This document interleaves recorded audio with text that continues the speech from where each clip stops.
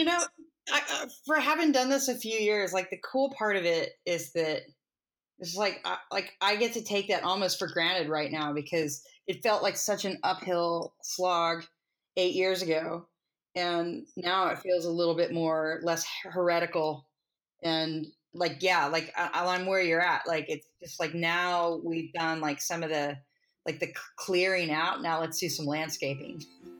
Yes, like let's just take up space now. Yeah, Like we don't have to cull the ground anymore. Now yes, exactly. We get to plant stuff. That is such a good metaphor. I love that. I'm a songwriter. So, that's what I do. Yeah. It's what you do. Welcome back to Alter Guild. Miriam here.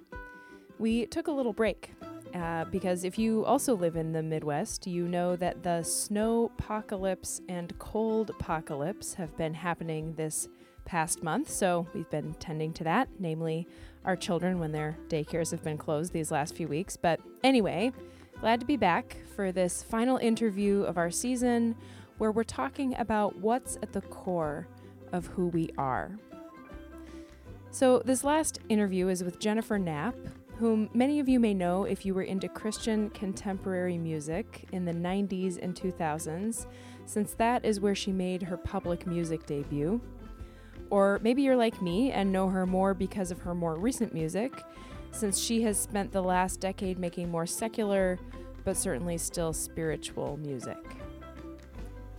I met Jennifer when she came to Minneapolis last year to play this kind of concert/program that she calls Inside Out Faith, which is a combination of storytelling and songs, and it's about her own story of rising up in that more conservative contemporary Christian music world, and then her story of taking a break from that, and then her story of coming out, and then her story of coming back to performing, and now her story of being an advocate and voice for LGBTQ people of faith.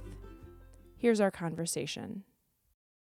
I want to hear from you a little bit about, just tell people your basic story, because it's fascinating and, really way cooler than most people's kind of life story. Much more interesting. Oh, I don't know that, but I'll try and give. Yeah, where have you been? Yeah, I'll try and give this short elevator speech of it. As far as my public life, I got started as a musician in the contemporary Christian music industry. So a little bit of backstory into that is I kind of was an evangelical convert in the sense of, Jesus, making confession for Jesus kind of thing. And then started going around and singing about that experience. I did that for 3 records, but around about 2002, I was just really, I was probably in my late 20s, somewhat disillusioned with the entertainment industry as far as Christianity was concerned. I was growing kind of in my own theological thoughts and just felt like and exhausted, and just felt like I couldn't really bear the burden of trying to figure out what came next in the public sphere. So I quit. I packed up all my stuff. I really honestly thought that I was done performing. I was traveling the world. I ended up in Australia for several years, and fast forward to 2010, when I came back, I released one of my new records more in a mainstream format, secular format, and also at that time came out. So identified as a lesbian, and that, of course, had consequences for the religious community that was pretty excited that I was returning and making music and didn't know what they were going to get. And that was, so that's 8 years ago. And in the last 8 years, I've been making music, but I've also kind of embraced the controversial, or at least the topic. I've been able to kind of go right into that and talk about what it's like to be a gay person of faith. I've started a nonprofit, but I've also kind of like reset the terms in which I'm willing to engage in the public space about my faith. So there's a little bit of personal in there that we can talk about, but there's also, I'm skipping over really quickly the parts that have kind of become a new role that I have in the public sphere as far as being an advocate for gay people of faith. Yeah, and with the first part of that story, I feel like you're being kind of modest. Like you're a rock star. Like you're a big deal in the contemporary Christian music world. And that was like a whole thing, right? I honestly feel like that's revisionist history. Because when I left, part of leaving was feeling defeated and unheard, and not in an egotistical way. Like I never really wanted to be famous, but at the same time, like I was, working my ass off trying to be this successful musician, and I really didn't understand what that was for, and I didn't see the fruits of that materializing. I always felt like, particularly as a woman inside of that industry, as an unmarried woman inside of that industry, as like now we would say a relatively progressive person inside of that industry, that I was always just working uphill and always kind of in this defensive position and never really getting the kind of popular support that I think sometimes gets narrated backwards. Because I left and I didn't think anybody, I was gone 2 or 3 years, I think, before anyone really noticed that I was gone. So, I think, if I interpret that backwards, I do think there's a quality of that music that people really gravitated to, but it wasn't until it was missing that people realized it was something that they wanted.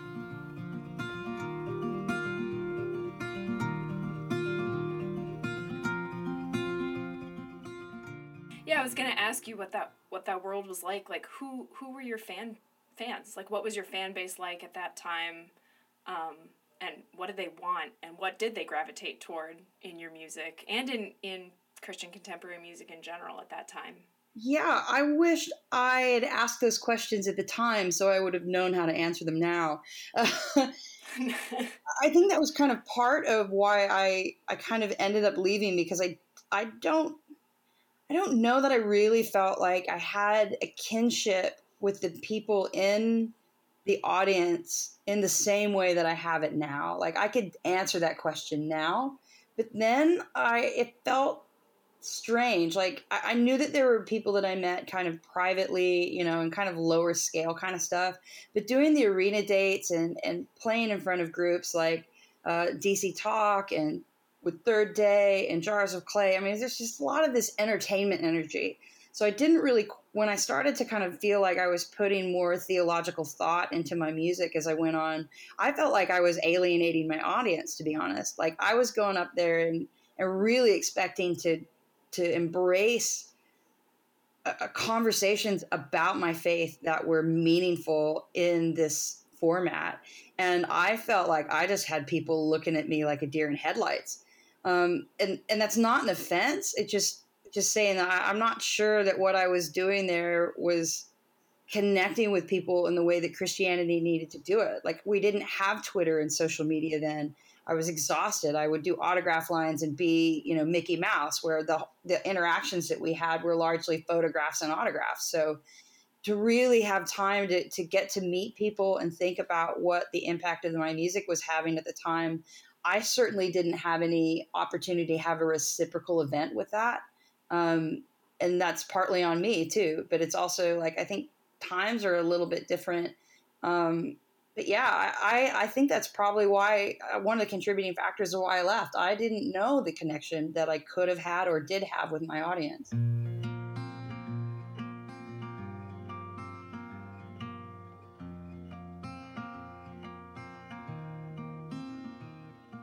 So you left for a lot of reasons. And then you came out after you left. Is that the kind of right order of events? Yeah. There's kind of this weird thing. I think there's like this kind of myth that happens because people listen to my music and go, "Oh, I can tell you've been struggling with this your whole life." And okay, that's great. I'm glad that people find a relationship in that. And I think maybe that might be true. I don't doubt the subconscious at all.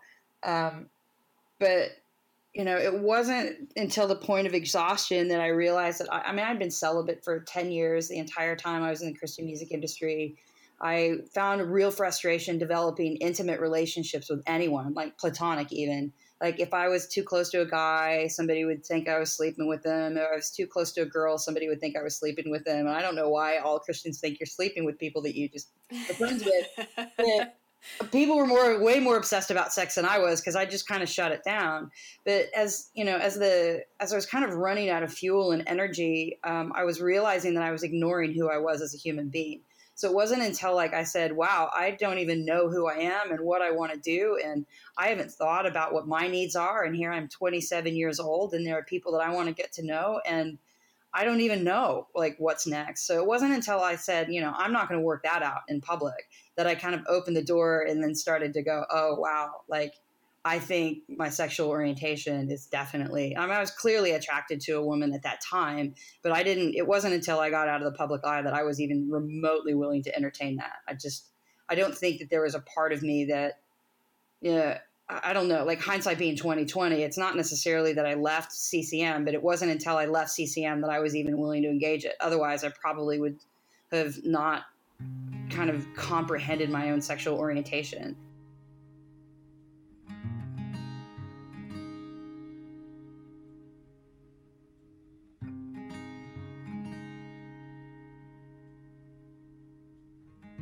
So, who are you? I mean, just, like a light question. Right. Yeah. I mean, it's a funny thing because, that is an extremely broad question, but, I'm in my 40s now and I'm pretty good at putting a list on the things that I don't like and the things that I like, the mile markers that excite me every day. I mean, at the core of who I am, I've actually started to discover that I really do want to connect with other human beings in the public space. I'm willing to acknowledge that I have a gift for that, and a passion for that. And one of the primary ways that I want to do that is through music, through writing, really great, meaningful poetry and being able to come into a public space in the concert format and be able to share that. I deeply, deeply love that. And it moves me and it gets me up every morning. Secondary to that is just realizing that there are consequences to like building relationships. You kind of go where the conversation leads. And for a lot of the conversations that have been around me, being willing to share my experience as a gay person of faith has been another kind of layer to all this other stuff.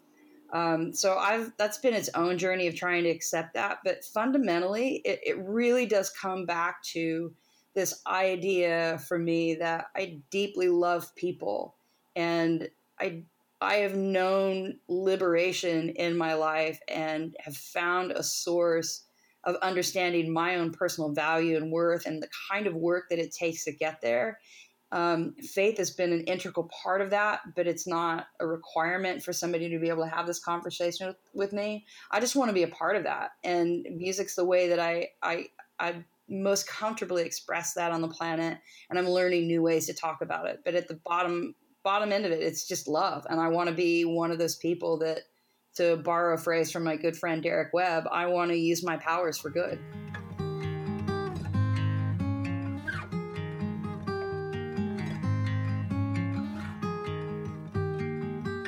If you're a person who's been wounded by the church and you're a person sitting in your audience who has been told you can't be gay and you can't be Christian at the same time, which is clearly a myth, there's tons of us out there, what do you have to say to those people? This conversation of, you can't be gay and Christian, I find that so preposterous because I was a Christian long before I understood my own sexual orientation. Did that mean somehow or another in that discovery of my own sexual orientation that my Christianity wasn't real? Because ironically, in my experience, what allowed me to get to that space of loving the person that I was understanding and opening the door to my own sexuality. And that is not a conversation that the church that I quote unquote grew up in was at all even remotely equipped to be able to have. And it took me a long time to say, wow, I don't know that I would have ever come to terms with my sexual orientation if I wasn't doing the work and trying to figure out why God loved me. It's part of a long story that for me and my experience was only opened and only possible to even comprehend because I'd only seen a world in one way. I'd only seen a heterosexual world. Everyone around me had only talked about people in terms of their, you're a woman and you're a man and you do these things and you're supposed to do that and you're supposed to couple and you're supposed to grow up and do these things. And somehow when those didn't feel like they were good things for me and were destructive for me, when I sat back and kind of examined who I was uniquely, It wasn't for me like a grasping for a carte blanche ability to do everything just the way that I wanted to do them or just to be comfortable. It was trying to understand what God saw in me, and what God saw in me was somebody who was capable of loving the person who's often opposite of me now. My life partner happens to be a woman, and I am okay with that. And I feel like I wouldn't have been able to even dive into that remotely if I didn't understand something about holiness and love and grace and all of those components.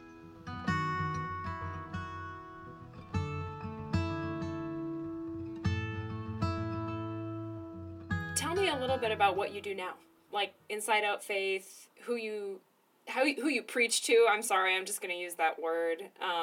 It's a filler for what you do, because what you do is more than preach. But you do preach and you sing. So tell me about what that's like and who you're preaching to. Yeah, I'll join you in being incredibly uncomfortable with that word, because I've never I don't think I've preached like like I've never definitely, I don't know that I've ever given a sermon, but I definitely know I've hogged a microphone for about 45 minutes at a time. Uh, Listen, it is interesting. Like if you kind of like look at, like it is interesting to kind of look at my life and try and answer that question. Well, what is your profession now? Because it's not normal. I'm not wholly like I'm me. Like that's a weird thing. It's like I'm me now, and I am a sharer of life and experience, which is a horrible, horrible answer. But it's like in that, like I realize that I'm not like 100% full time, a singer songwriter musician. That's what I think that I do most of my time, and that's where I make my professional, economic living. But at the same time, it's so intertwined with the willingness that I've had in a public space to share what life is about. I think fundamentally that's what every artist kind of wants to be engaged in. Like the artists that I deeply respect are doing the work of cultivating what the human experience is like, and being able to dive into that. So that's where I start. Then I also kind of feel like, like layered onto that is this expertise that I have, or maybe expertise is the wrong word, but the willingness I have to dive into the experience of what it means specifically inside of Christianity and add into that sexual orientation. So it's strange because I really only engage LGBTQ and hardcore faith. Let me rephrase that. I really only engage faith specific conversations typically when I'm engaging LGBTQ inclusion. That's to say that I'm not trying to go out and win the entertainment hearts and minds of people in the church as a musician. I'm not kind of really interested in that. But at the same time, that doesn't really actually show that I'm always kind of writing. Like that influence of faith is still in what I do. It shows up on the stage when I talk about it, but when I'm at a bar, I don't necessarily, and I work really hard actually to try and not have religious conversations, because not everybody's showing up necessarily to hear me. They definitely, I don't even want people to show up to hear me preach. Like if you come in with that expectation, that's not going to happen. Like I will save that for when I'm in the church. I think that's the time and the place that I choose to do that. But at the same time, like I also realize that that's just such an integral part of me that it does come out in my live shows. Like there are people who relate to even the mainstream music as being connected with their faith journey. But I think it's liberated in such a way that, and the difference being that, in the bar, I am not in a place of teaching. I'm in a place of sharing. This is our communal space. My opinions come out from every once in a while, but that's not the place where I tell people what I suggest as a leader that we should do. I try and kind of gear that back and save that for the spaces where I'm actually given the floor to do that and asked to do that. I assume that on a Friday night when you come out to a bar and want to have a beer in your hand, that you didn't come to hear me lecture for 15 or 20 minutes about how I got there. But for the people who know that other side of me and do find me in a church at some place and time advocating for LGBT inclusion, they'll see the shadows of that in the art that I'm doing out on the street. So it's kind of this weird relationship, I think, that music has. I wouldn't have necessarily said I was a protest writer at all, as a singer-songwriter, but I'm starting to appreciate the role that art plays in our culture and how it does reveal where we're going and what we're trying to accomplish. It's kind of a fine line, I think, sometimes between, showing a picture of that, a vision for the future in the art that we're creating, a protest of the way that our lives are now. And at the same time, trying not to get into the space of, for me personally, I'm trying to make a goal of not being a space of trying to be propaganda. I've been there and I've done that. And I don't want to be out on a stage and saying, or nor actually in my advocacy part of it, am I working to try and convince people that they should be Christians.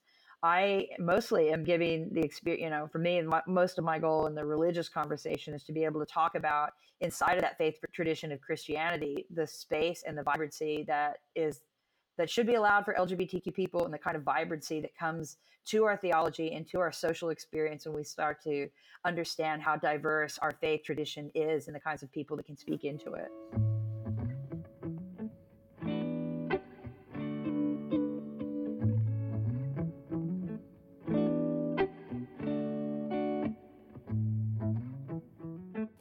If you had to say, like, my art, my music has one message, one core message, what would that be?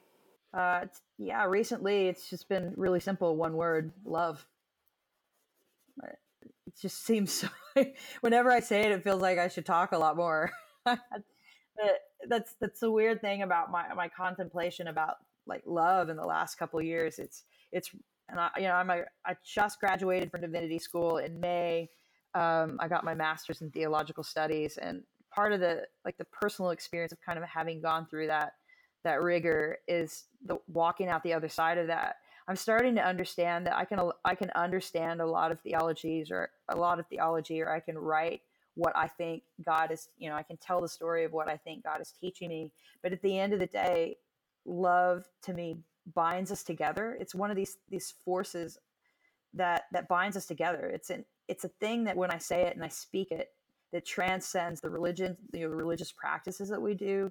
It binds together the kind of, to me, in my mind, it reminds us somewhere, like the seed underneath every ritual that we do, every communal experience we do, kind of goes back to that space. What does that do? What then does love do? We all have imaginations of what that looks like, but at the end of the day, it's a practice of being present with other people and knowing the value that we have the opportunity to not only sense and feel in ourselves, but in understanding that, move that out. It has a responsibility to know the value of our person and the worth of ourselves, because we've been, perhaps one way of saying it is, in conversation with a divine creator that inspires in us, our ability to do something benevolent outward. And when you know that, there's a scripture that says, he who's been forgiven much loves much. That to me is like a really shorthand way of saying, I've been there and I've done that. And I know how hard it is. I know the cost of it. And when I see it in somebody else and having experience, some kind of experience in that journey that I can pass on, like, I just want to pay that forward. So love, it does. Like, I can love all day long, and I can tell you that I love you all day long, but man, the less that I talk about it, the more that I do it, the more that I wrap my arms around people. And for me, one of the ways that I do that in public is music. I want to be there on that stage. I deeply, it's almost a prayer that every night that I get up there, that when people walk out the door, they know and they feel taller. They feel not prideful, but just secure and hugged and embraced by whether it's the person next to them or a divine, their divine creator, or however they imagine that. I want to be a part of that. It's a good thing.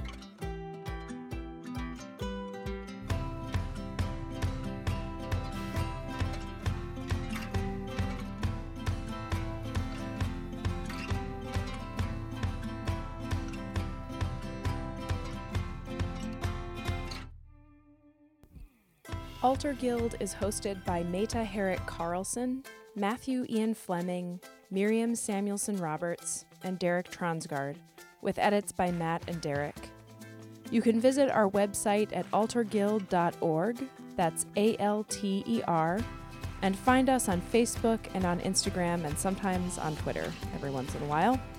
If you enjoy these conversations, share this podcast with someone you know, or even more valuably to us, you could leave us a review on iTunes, since that will help other people find this space and these voices. Thanks for listening. We'll fill you in soon on what we've got coming up for future seasons. And in the meantime, go in peace, listen, love, serve, and alter.